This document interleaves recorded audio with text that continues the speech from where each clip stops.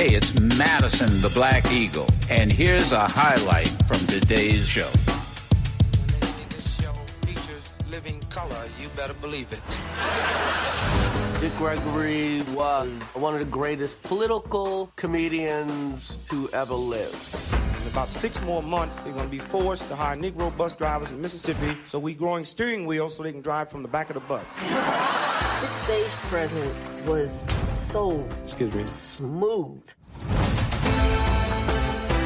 Dick Gregory changed the entire landscape of stand-up comedy. Football's a fair sport for my people. Only sport in the world. I got it.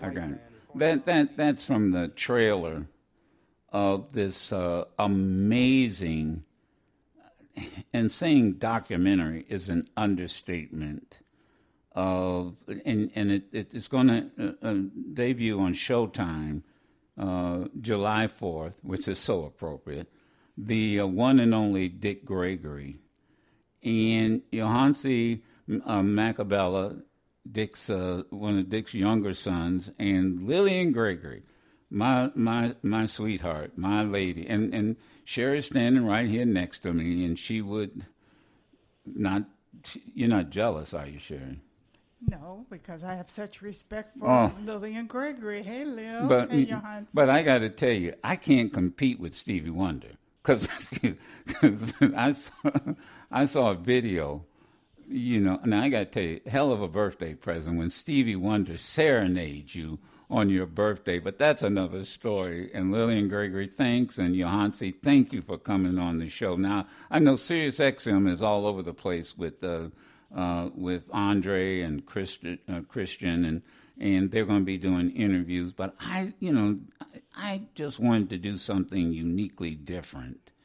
And that is to really get into this documentary. Let me ask Lillian, was there anything about the documentary when you first saw it that surprised you? Hello. Hello. Hi. Yeah. How are you? Hi. Oh, hi. Okay. I'm sorry. I just now heard your voice. Oh, okay. Well, I'll start over then. Okay. Let me. Okay. So you didn't hear me say that Sherry's not jealous of the fact that about the fact that I just love you terribly, but I can't compete. But as you and we both do. We both, but let me tell you, I can't compete with Stevie Wonder because I was telling people I saw a video. Right.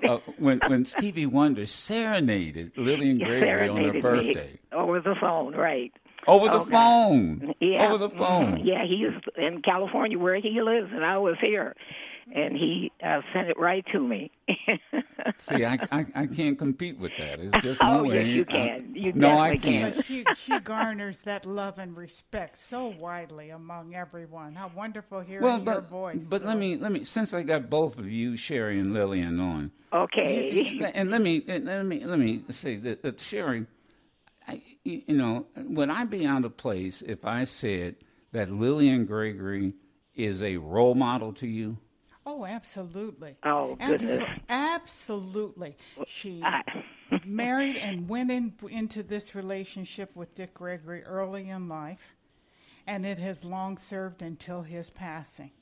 And Lord knows it has been a wide-ranging relationship just from what we see, heard, and certainly this documentary points out.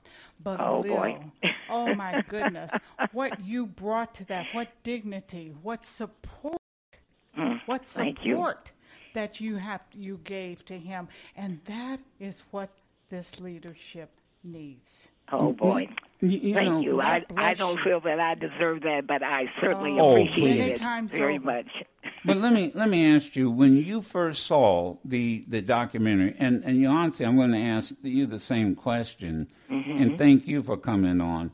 And again, I know that there's going to be multiple interviews as Showtime puts this out. Right. Was there anything, Lillian, that surprised you when you saw the documentary?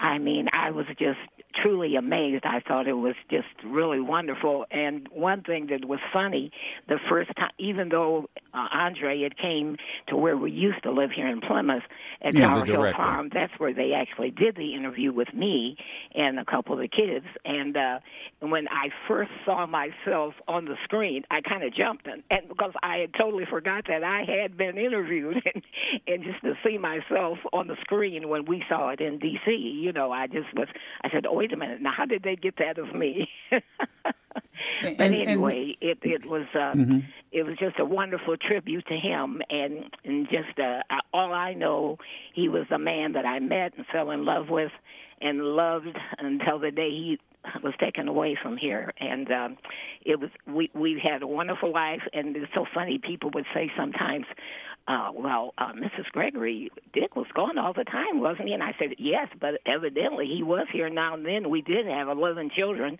But that brings up, if I can chime in. Yeah, go ahead. It seems like you were a single parent for a good share of that. And yes, for your fiance, it seems like, you know, Lil was the reigning parent. Very definitely, right. You know, so for those two, from the wife and from the son's point of view, that's a very interesting thing. I hope they'll both each speak to that. Hansi, anything surprised you, and comment on what Sherry just said? Really, because I don't know. See, I'm the youngest of 14 children.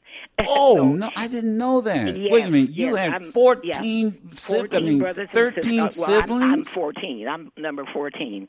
And my father was a Baptist minister. We all grew up in Ohio, and then later on, you know, and different ones moved different places. But and he was an absolutely wonderful, wonderful human being. My father was Reverend Christopher Smith. My mother was Mrs. Sadie Smith. Wonderful, wonderful parents who were just top-notch in how they raised us. I was only 6 when my father died, but when my mom died, I was grown and had several of my own children. But anyway, I just loved the family that I grew up in. Just so grateful to God for everything, and just to me, they were wonderful, wonderful parents. I got to ask you this question, though. There's so many. So what did your parents? Let's see. Were your parents alive when you married Dick? No. My father died when I was just 6. Oh, okay. Yeah, but my mom, I was definitely grown when I was grown. Yeah, I understand. I mean, when my mother. When my mother died, I had all my children, and she would, we were living in Chicago then, and she would come and visit, and it was so funny, the small town in Ohio that I grew up in, different black people that lived there would come to our house and say, oh, Mrs. Smith, I hear your daughter married Dick Gregory, and I saw him on TV. And then this one, he was a family friend, but he was a younger guy. He liked one of my older sisters, and he said to my mother, he said, Mrs. Smith said, do you actually know Dick Gregory?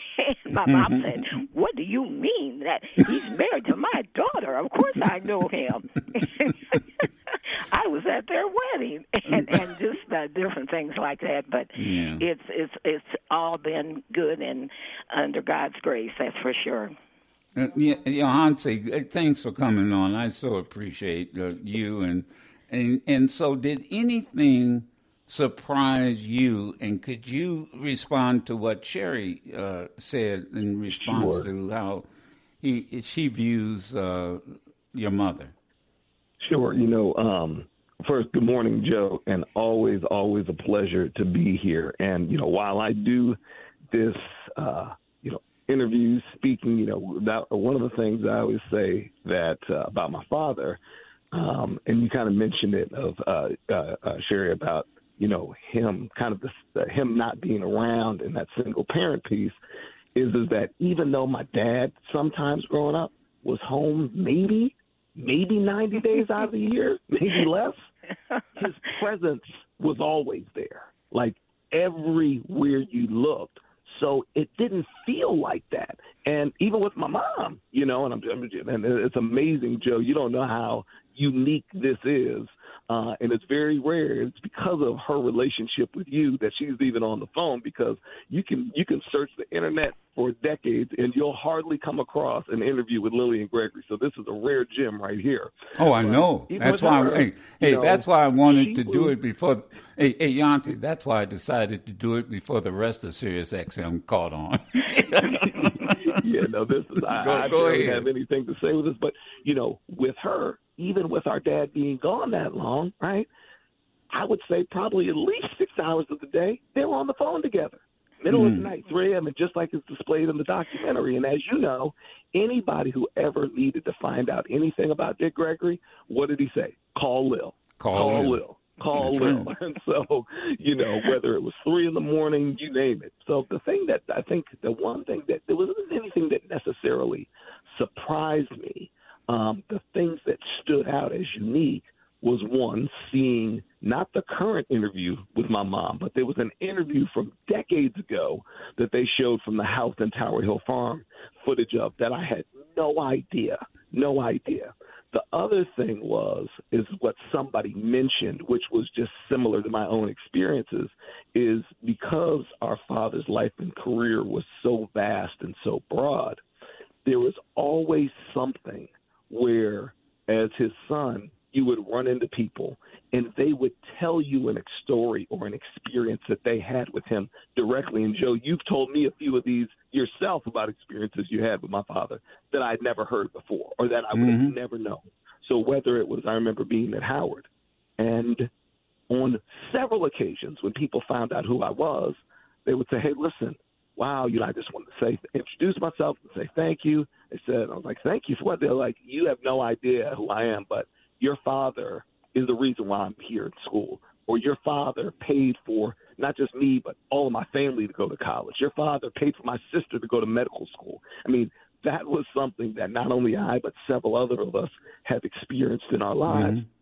And, just that example of, and that was something that was, not only was it not national news, that's something that me as his son never knew, and it was always, but with our mom here, one of the things that I think really comes across is the team and the partnership that was. And so if anything that was, Dick Gregory did this, well, who was writing the check? Lillian Gregory, just to think of for somebody. And as we said, not only a wife who has gone through all of the ups and downs of what our civil rights leaders have. And, one day, hopefully not only the movie, but the book will be written about the mothers of the movement and what they've gone through, right? Not only raising, bearing 11 children, raising 10, not only all of that, but then also being there right lockstep with all of the social activism that our dad was doing as well. So all of those decisions, all of those actions, all of those things, and Sherry, as you mentioned, with my mom, that incredible support role. This isn't somebody who came along after the millions were made. This isn't somebody that came along after the fame was there. My dad would often say, he said, the book hasn't been written. He's like, y'all don't understand, and for him to know that, some people have heard about the fact that, and my dad talks about it, he talks about in the movie, in the documentary, of going from, when he got the call from the Jack Paar show, and he said no initially about going on the show because because Jack never had black entertainers come and sit and have a conversation. They just performed and went on, and he knew, at that time he was making like $50 a week in a small black comedy club in Chicago. And he said, he knew that being on that show he knew that meant going from making $50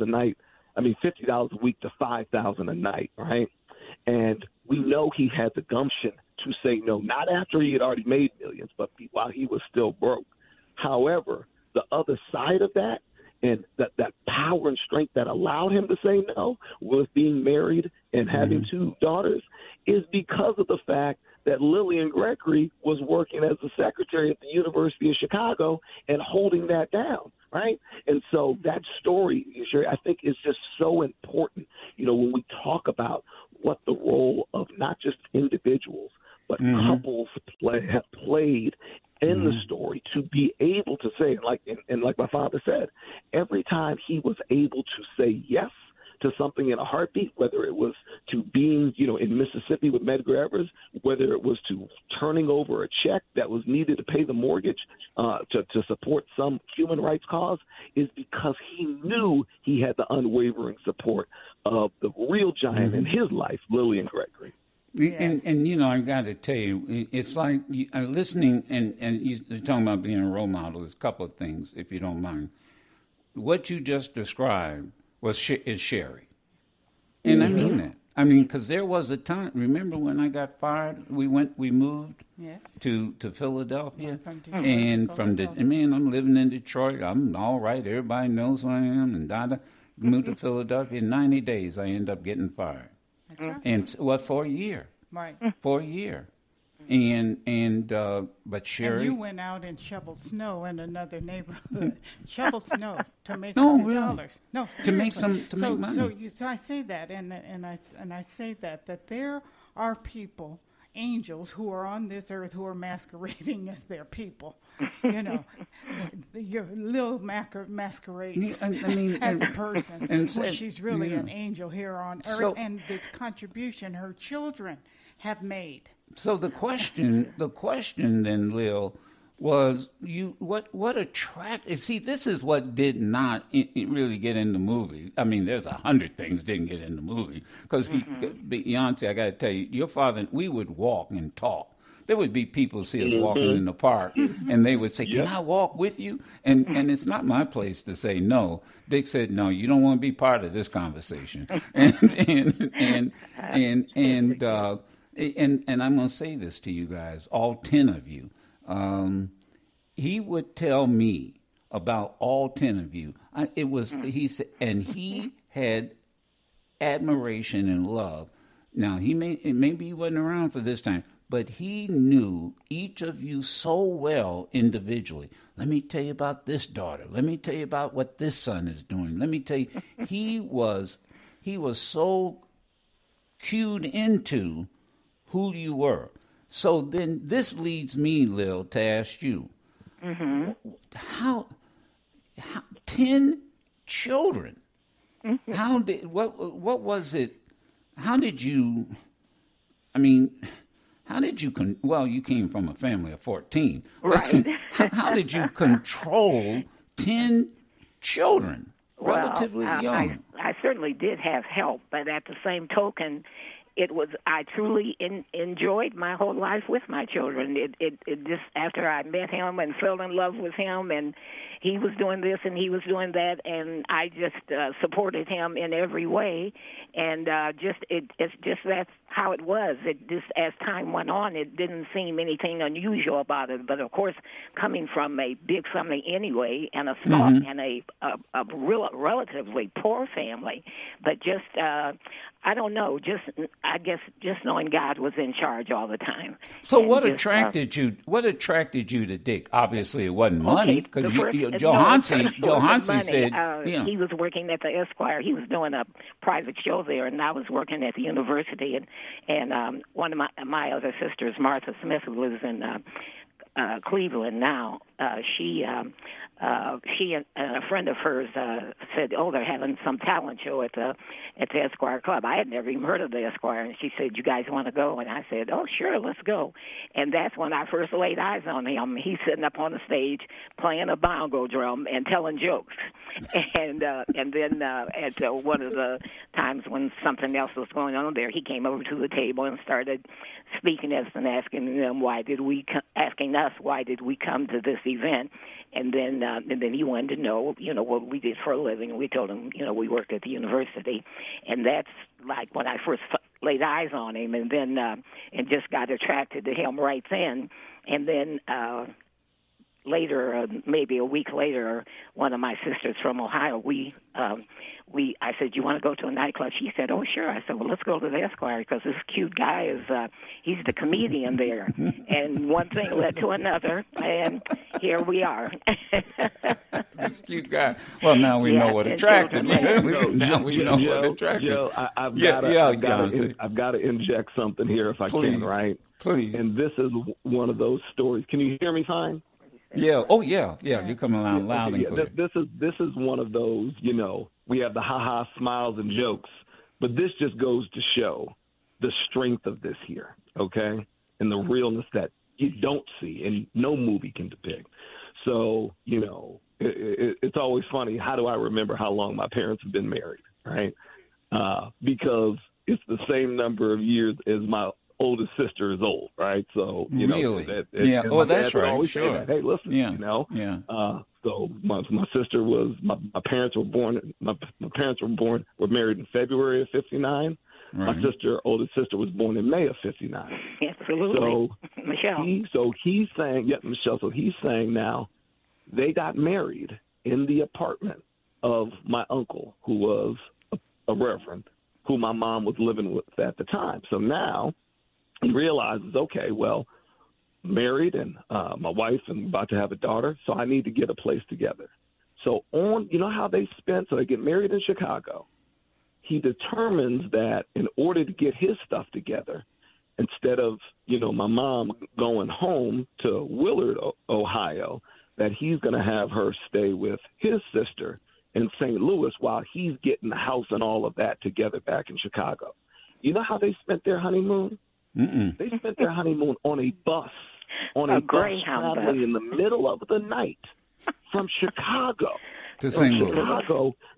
Louis. Now, mind you, here is a man who didn't realize that 2 years from there would be the highest selling comedian, not black comedian, but comedian in the country. Here's a man who's just married a woman. She's 5 months pregnant at that time, and all he can afford is 2 bus tickets. One to bring her, his pregnant wife, to his sister's house in St. Louis, who she's never met before. Go there and turn right back around and take another bus back because he's got to be in work the next day, where he's working at the post office in a factory. See, that's the story of black love and black couples and black families that isn't told enough. That's right. What he was willing, we talk about no-count fathers and fathers not being there, that this man who didn't grow up with a daddy, who literally, I tell people, Papa was a Rolling Stone, was written to describe my grandfather, my father's father. But yet, all the times he could have turned his back when he had nothing, okay, not when he was a big and had all these multi-millions and this, that, whatever. That's the story of black love, of black men, of black fathers, of black couples that is not told often enough. And it wasn't until maybe 3 years ago that my mother told me that. And I could barely keep the tears away because it just shows the strength of who they were. And you this, and you heard this before, Joe, because, 3 years ago. Being around my father, he's always said the 2 most powerful things, not in our community, but this country, was the black church and the black woman. And over and over again. Anybody who knew Dick Gregory, they knew of his reverence for the black family and the black woman. Let me ask you how difficult, or was there difficulty? And I know I'll get an honest response. And I would, if I had to do interviews, I'd do it with all 10 children. I really would individually. I'd sit down with all 10. How difficult was it, or was it being a son, a child of Dick Gregory? I'll tell you this. For me, it was easy. And the reason why is because of the incredible sacrifice, not only that my parents made, but that my siblings made. Remember, again, with me being the youngest, the greatest gift, I tell people this all the time, the greatest inheritance that our parents gave us that's worth more than trillions of dollars was a front row seat of humanity. So everything that we've talked about that my father's done and my mom has done, that was really instilled in all of us. So from my older siblings, so many of them, my older sisters, it's hard to call them sister because they were more like an aunt than a sister. And, Sherry, when you mentioned about the fact of, our dad being gone so often, and I was saying that his presence loomed everywhere, so much, I would say, at least as a child, half of what I learned about Dick Gregory and what he was about was through my older sisters. They took to, what he he was doing around the world, and they made sure that we knew that. So, we were telling some funny stories, and again, if there, the day and age of reality shows, if there was a reality show back then about growing up Gregory, you wouldn't believe it. You would swear it was scripted. I mean, the things that we did and the fun that we had growing up in Plymouth, Massachusetts here, you got this group of young folks coming from Chicago. And I often say jokingly that when we moved to Plymouth in 1973, that we integrated the town, but it literally was like a force. And I laugh and joke that I remember when I first entered the 8th grade, and no, 7th grade when I went to middle school, and it was the dean of the junior high school. When he heard my last name, he literally trembled and said, "Are you the brother of Lynn Gregory?" And I said yes, because Lynn, like Michelle, was so notorious. Lynn and Michelle, the two oldest, when they were in Chicago at 12 and 14, were the leaders of all boy gangs. They were not only were they the only girls in the gangs, they were the leaders of it. Okay, so you drop them in Plymouth, Massachusetts. I mean, Lynn led without even planning to. I mean, the kids just followed her. Our sister Michelle, she still holds records in the state of Massachusetts to this day from the 1970s in athletics. So, I mean, literally it came in and swept the town like a whirlwind. And, so that presence of being a Gregory was felt at every point. So even though, I really didn't experience so much of what my father was like firsthand until I was a little older and then traveling with him in the summer and breaks off. But because of the fact that generosity and that human trait was passed down to all of us, for me, it was amazing. Now I'll say for my older siblings and I like what you say, like if you were to interview us each differently, because they had different experiences. They did. No one dared think about saying something racist to me in Plymouth, Massachusetts, because my sisters and brothers had already cleared the way. But what was their experience? It wasn't the same. It was a lot harder, but they would never let me know that.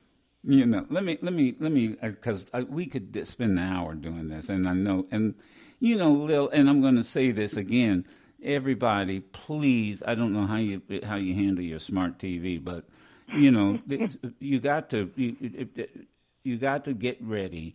July 4th, Showtime. Right. You got to see it. I got to tell you, I've seen it twice. Okay. And every time a couple of things happen. I hear something different, but I also know the backstory. Right. Absolutely. To a lot of things that I know Andre could not put into the could not put in the film. But let me see if I can close with one final observation. Okay. And somebody once told this to me, and that is, there is a distinction between one's reputation and one's character. And somebody once said, "What's the difference?" And somebody once said to me, reputation is an estimation of what people think of you. Character is a combination of qualities that you possess. And as I watched this documentary, and both of you, if you don't mind responding as we close out, what was, and when I watched, this is my advice to young people, Dick Gregory had a reputation because everybody had an opinion, but it was nothing more than an estimation of what they thought of him. But here's what came across to me in that movie. What Andre did was he captured, I thought, the character of Dick Gregory, the combination of qualities that he possessed. So my question to both of you, what was Dick Gregory's character? You want to answer that? Yeah, I'll take the lead with that. He said it all the time, being loving and lovable. I mean, it sounds simple, and he said it so often, but that's what it was, being loving and lovable. And here was a person who literally, not because it was trendy, not because it was popular, not because it would get him likes on social media, he truly loved his fellow human being. He truly spent a life, and as you said, the story, you can only capture but so much in a movie, but even those times that he demonstrated that growing up and things he fought for in St. Louis as a child growing up, and then when he was at SIU in college, it was that, and you said it perfectly, that was his character. At his fundamental core was being loving and lovable, and that was expressed by, how do I help my fellow human being? And Lil, do you want to add? And one thing about Dick Gregory, he had no problem asking anybody to borrow money. I don't care who it was. He would meet somebody, that he thought they'd be able to help out with this or that, or some civil rights or some money he needed. But he had no problem with asking anybody he had met for a few days, hey, can you loan me such and such? And that was, and he had no problem with it, and he would give it away. He knew he was going to use it for a good purpose, and he just so many times we were behind on rent, this, that, and other. And he said, "Oh, don't worry, I'll get it from somebody or somewhere." And you got used to that, and it just everything worked out okay. I'm going to close with this, Lil. Okay. See, we shouldn't be telling these stories. Dick, you are right. Now look, I'm in awe of Dick Gregory. I mean, I sometimes I think a lot of us think this way, like we're that 11th child or that 12th child, with that 12th child. But really, Dick, I got to tell you, your auntie and Dick came up to me and said, "I need to borrow $600." Oh, okay. and it wasn't like Joe, and there was no long explanation. Right. It was no. Yeah, I didn't even ask him what it was for. Right. Look, the average person, I would have said, "So what the hell you need $600 for?" Really. With Dick, I said, "Oh, okay, no problem," and never worried. And this is the other thing, and tell the truth, never worried about getting it back. I didn't care whether I got it back or not. That's because I can tell you, whatever I got from Dick Gregory, it was 1,000,000 times more than that $600. I was out this morning, and I'll close out. I was out this morning watching, and he's got me in the habit waking up in the morning. And this is a Dick Gregory quote. He said, "Joe," he said, "what you should do in the morning is get up and watch the sun come up." Yeah. He said, "It's the most powerful star in the universe, and it doesn't make a sound." That's right. It doesn't make a sound. Doesn't make a sound, right. And it's these little things with Dick. I can tell you stories of being locked up with him. That Andre, I wish Andre had been, but that were hilarious. But sure. We'll have to do that. Guys. Hey, Lil, thank you so much. Oh, you are so welcome. My honor. And Johansi, I'm going to tell you, Dick thought the world of you, because every time he mentioned Johansi, the word "brilliant" would always come out of his mouth. My son, Dick Johansi. Now, that's a brilliant young man. That's a brilliant young man. There's nobody smarter than Johansi. And I say that. You may not have heard it 100 times, but I did. Oh, boy. And I thank you both. And again, July 4th, Showtime. And then I can't wait to interview Christian and Andre. But that's a whole different interview. So, So thank you. Give Paula my love, and Michelle and Greg. So much, Joe. Okay. Love you guys. Thank you so much. Thank you so right. much, Joe. I love you. Love your wife and everybody there. Just thank you so much. Oh, Joe, can I say one thing? Sure. A good friend of our family who lives in Cleveland, Ohio, watches your show every day. She said, "Oh, Lil, any way possible, could you get me an autographed picture of Joe?" And I said, "Well, I'll ask him." And I want one, too. If you can just send 2 autographed pictures of yourself to me in Plymouth at our P.O. box. Yes. We'll make sure I get it. Yes, I will. Get the names, give me the addresses. And yes, I will. Just our address, P.O. Box. Well, don't give it out on the air. Whoa. Yohansi has our address. Okay, I'll get it from Yohansi. If you could just and one of them put it to Kim, Kim, and I'll the other one to Lil. You can count on it. If I had the voice of Stevie Wonder, I'd serenade you. Okay, thank you, and thank you all so much. Believe it, I'm not a person. I never like to speak in public or anything, but I've truly enjoyed this, and thank you so much. God bless. You can listen to yours truly, Madison the Black Eagle, live every Monday through Friday on Sirius XM Urban View Channel 126 or anytime on the Sirius XM app.